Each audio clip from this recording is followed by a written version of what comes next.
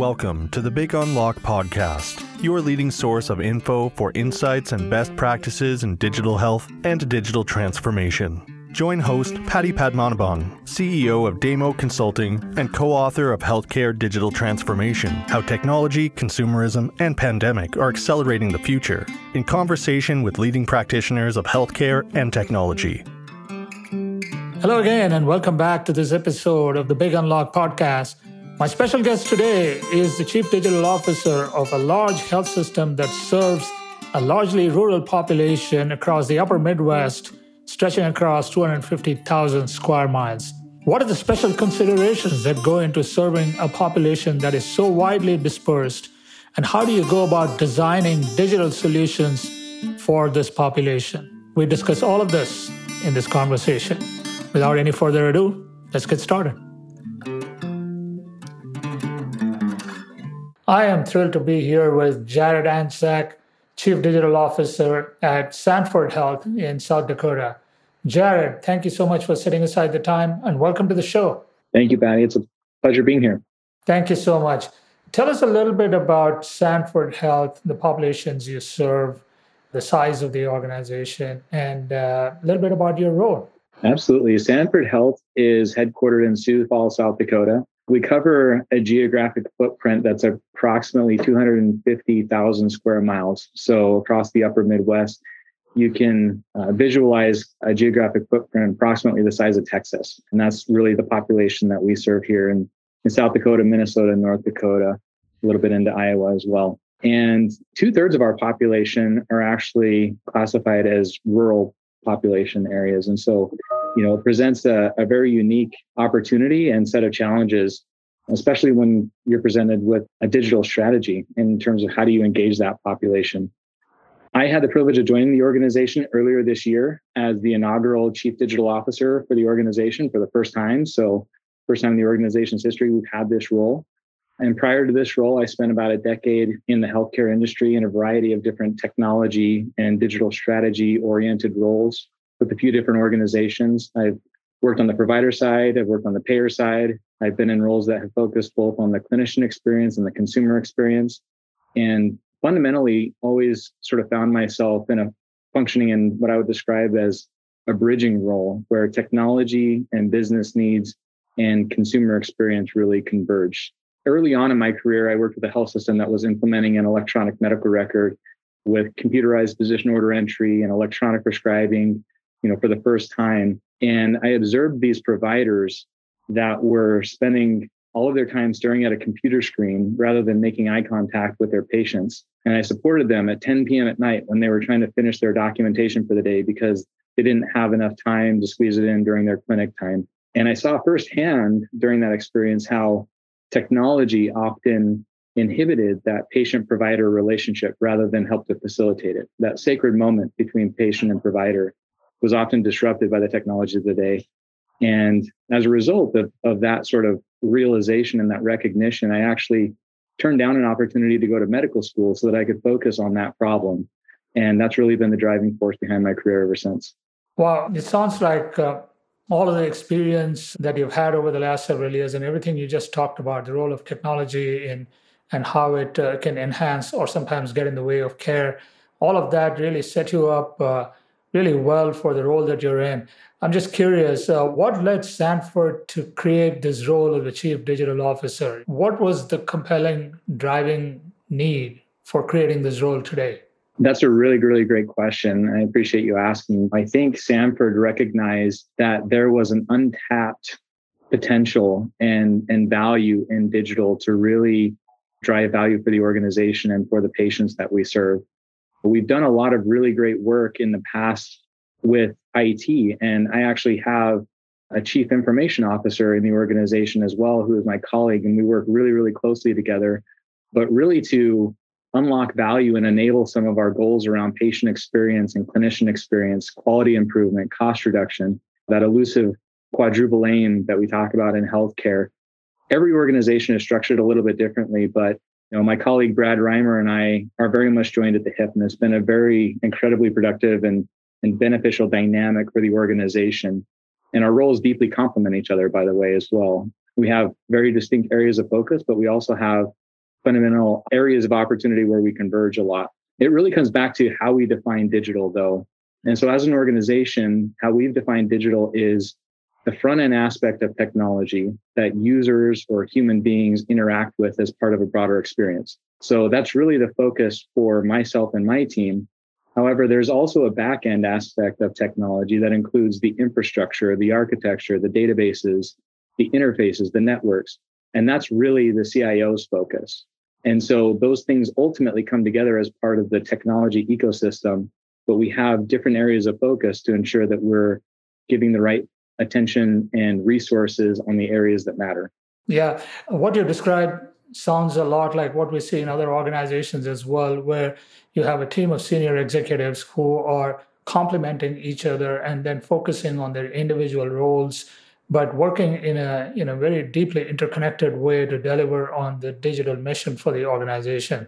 Let's talk a little bit about your populations. You mentioned 250,000 square miles, the size of Texas, largely rural population. Now, I have to believe that those fundamental attributes drive, in many ways, your digital priorities. Can you talk to us a little bit about how that dynamic, how that attribute drives your priorities and what those immediate priorities are in your role? Yeah, absolutely. As I think about the population that we serve across the upper Midwest, the vast majority of the counties that Sanford Health serves in this area are federally designated provider shortage areas as well. And so the opportunity for digital and technology to extend reach to some of these patients who live really geographically far from a venue of care is really one of the compelling things that piqued my interest about this opportunity. It's not uncommon for some of our patients to travel 3 to 4 hours sometimes just to get to the nearest doctor's office. And unfortunately, for many people, that means taking time off of work.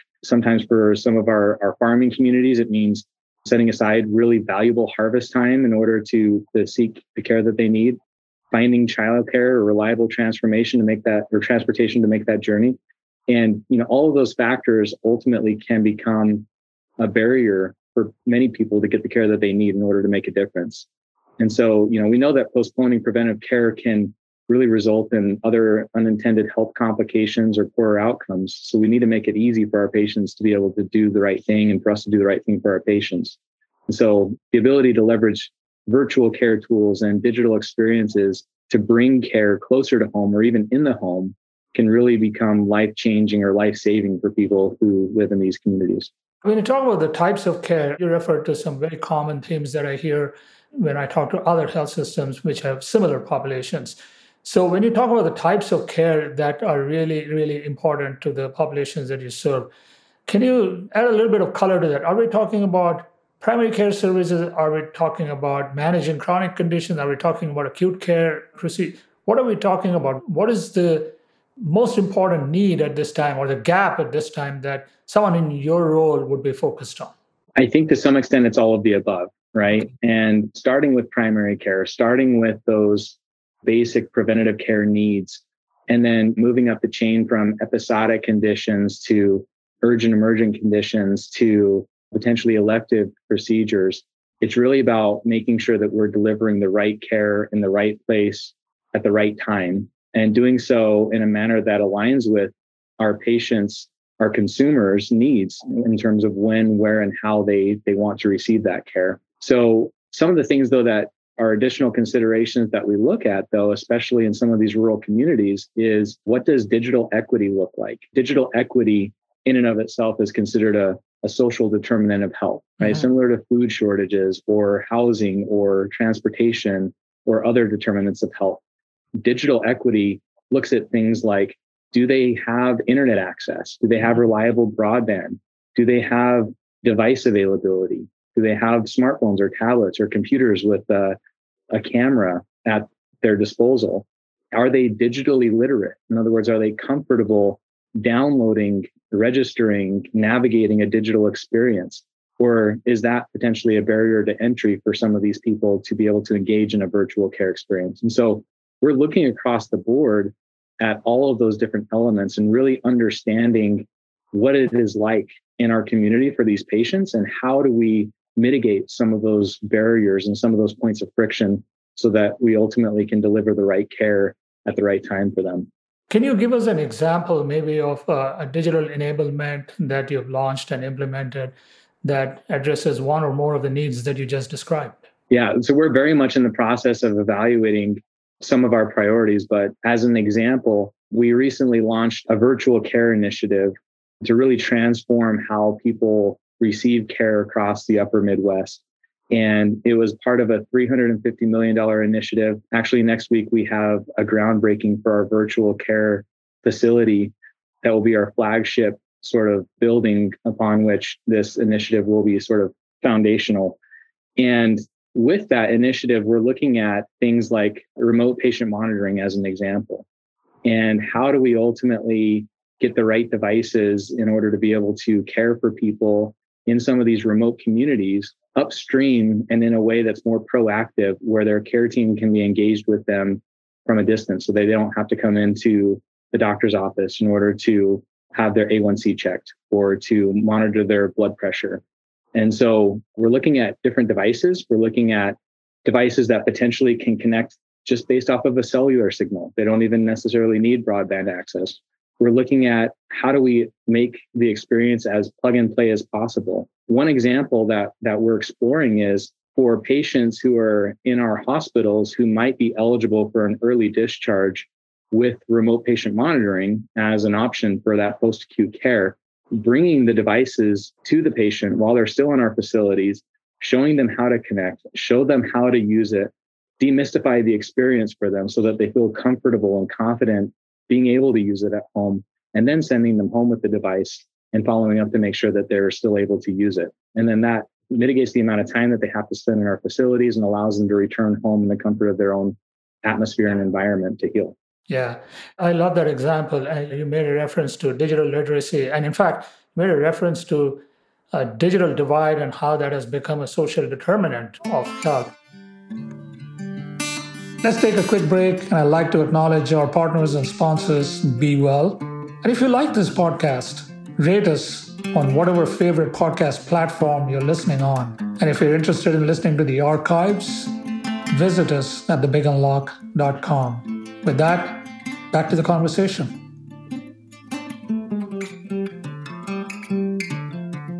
I imagine that, again, maybe you can tell us the case mix or the payer mix in your population also plays a role, again, because in one sense represents populations with certain attributes. And on the other side of the coin, it also reflects how you might be getting paid or compensated for services that you provide. So in this context, if you're serving, maybe you can talk to us a little bit about your payer mix and also how you develop solutions that address the greatest common denominator across multiple populations with various needs. Can you address that a little bit? Yeah, absolutely. So we have a pretty balanced, I would say, payer mix, a good balance in terms of commercial as well as Medicaid, as well as Medicare across that spectrum. But Sanford is very much on the journey that a lot of organizations are on in terms of the shift to more of a value-based care model. And I think with that shift to value, the ability for digital to potentially create value for both our patients and for the organization becomes that much more important, because we start to get upstream more from the traditional visit, encounter, RVU model in terms of caring for patients. And we think about patients a little bit more holistically. We want to keep them out of the hospitals. We want to keep them away from expensive, costly venues of care. And ultimately, that's where different digital technologies and potentially remote patient monitoring and other things like that really come into play and create a lot of value for the organization and for our patients. And so we're very much on that journey, and we have kind of one foot in and one foot out in a traditional sort of healthcare landscape. And like a lot of organizations, we're trying to figure out the best way to accommodate our patients' needs and meet the organization's needs at the same time. Yeah, that's a great segue to talk about technology, because at the end of the day, you are putting a lot of technologies in place, of course, going through your change management and training and literacy and so on. How do you go about making your technology choices? Let's start with the EHR. Can you talk about what EHR platform you're on? And then how you really go about evaluating your technology choices when it comes to implementing these solutions that you're referring to? Yeah, absolutely. Sanford is actually, we're on a single instance of Epic, and that's actually quite an accomplishment in and of itself for an organization our size to be on a single instance of an EMR. And that instance of the EMR was actually implemented in some of our locations over 12 years ago. And if you think about the population that we serve, a lot of that population is fairly static. Not a lot of people move in or move out from some of these areas. And so we have a really long history of clinical data, longitudinal data set in terms of some of these patients, which is really, really valuable for us and for them in order to help generate the right kinds of insights in order to help keep them well and manage their conditions. But like every organization, I think in order to determine what digital technology is the right fit for us, I always go back to making sure that we have articulated the right problem to solve. I think in healthcare, it's easy to fall into the trap of starting with the solution, and being dazzled by the bells and whistles that you see in a demo, and then moving forward with a particular solution, and then working backwards to try to figure out, okay, now what problem can it solve? And that's a trap I've seen a lot of organizations kind of fall into. And so one of the things that we're very deliberate and intentional about is making sure that we understand what problems we're trying to solve, how those problems align with our strategy, how those problems meet our patients' underserved needs or jobs to be done. And ultimately, are they desirable for our patients? Are they viable for the business? Are they feasible from a technology and an operational standpoint? And then that allows us to ensure that we're picking the right solution to solve the right problems and that we're getting the greatest value out of it. You mentioned data and analytics. Actually, it's a fascinating comment you made that the populations that you serve are fairly stable. They don't move a lot. So over the years, you've gathered longitudinal data, which I have to imagine is one of your most valuable assets today from just being able to understand it. How are you leveraging all of that data? Are you putting advanced analytics programs in place? Can you talk a little bit about that? Yeah, absolutely. We do have an analytics and machine learning and artificial intelligence function within our organization. And it really is intended to take advantage of that really robust data set that we've been able to curate over the years and to be able to derive some machine learning in order to generate insights about our population and ultimately then to get the right nudges and next best actions either into the clinician workflow or directly to the patients to be able to act on from a proactive standpoint, the right actions that will help people to stay well. And looking at different risk factors and things that ultimately can potentially help predict different conditions and get upstream from those things so that we can provide the right treatment in a proactive way, keep people well. So it's a really exciting area. And it's an area that we're also in the process of looking to grow and expand at the same time. Yeah, I bet it's got to be a really exciting journey. Startups, and you talked about finding the right solution after finding what the problem is. What is the need you're trying to address? What is the job to be done? And then you're back into the solution. Now, obviously, from your comments, I gather that you're looking at the EHR, but you're also looking at other solutions that might fit your need better. So, a lot of startups and technology firms listen to this podcast, and they're all going to have the question, how do we get Jared's attention to give us an opportunity to come in and talk about solutions that we've developed? What is your advice for someone who is listening to this podcast and wants to approach you and wants to offer you a solution? Really great question. I mean, this is something that we deal with, I think, on a daily basis. And, one of the things that we're really trying to do as an organization is be very intentional and deliberate about making sure that we're aligning the right sorts of opportunities with the right challenges or opportunities that we're trying to solve for. And so we have this concept of the 80-20 rule, where 80% of the time we want to define the problem and then go out and compare different solutions that might be in the marketplace and then narrow down the right vendors depending on which ones meet our needs the best and ultimately go forward in that way. But then 20% of the time, we want to be able to have that sort of outside in inspiration. There may be something that a particular vendor has identified in terms of an opportunity or an underserved need that maybe just hasn't hit our radar for whatever reason. And we don't want to close ourselves off to those opportunities either. But we want to make sure that we are also sort of bringing those in through a consistent process. And so we have a team that we have dedicated that is really sort of on point for managing some of that intake as well as some of the outreach in terms of our vendor evaluations and selections. Yeah. In that same vein, Given the unique nature of the populations that you serve, the widely dispersed rural populations and so on, should solution providers, should innovators be considering some very specific attributes of your population as they develop their solution, as they think about a solution for your population? A lot of startups will develop solutions that address a certain demographic, people who are, I'm just making this up, digitally savvy, right? People who have the latest versions of the iPhone, they're digitally savvy, they're always on, they don't have a problem engaging online. And so your population may have a slightly different set of attributes. And you mentioned the bandwidth issues and constraints and device issues and constraints. What is your one or two pieces of advice to innovators who are building solutions for a population such as yours? That's a really great question. I think the challenge is that our population is still relatively diverse in terms of we do have a lot of people in urban settings. We have the farmer that's out on the field that may or may not have broadband access, may or may not be as digitally savvy. We also have the financial advisor sitting in downtown Sioux Falls that we're serving as part of our population, right?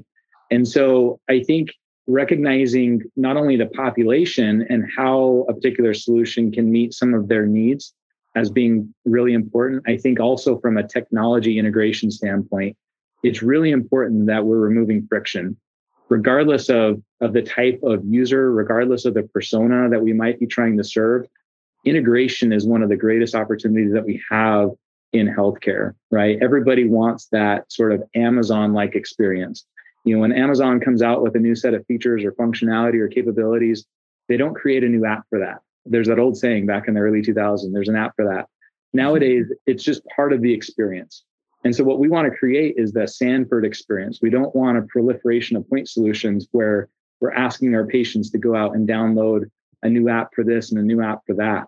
We want it to become integrated and seamless. We want that digital front door experience where it's cohesive and intuitive, matches the user's mental model, where we have the ability to integrate through APIs or a software development kit, the right capabilities from our partners and our vendors, as well as any capabilities that we build in-house into that cohesive and seamless experience to remove friction ultimately so that our patients can engage in a meaningful way.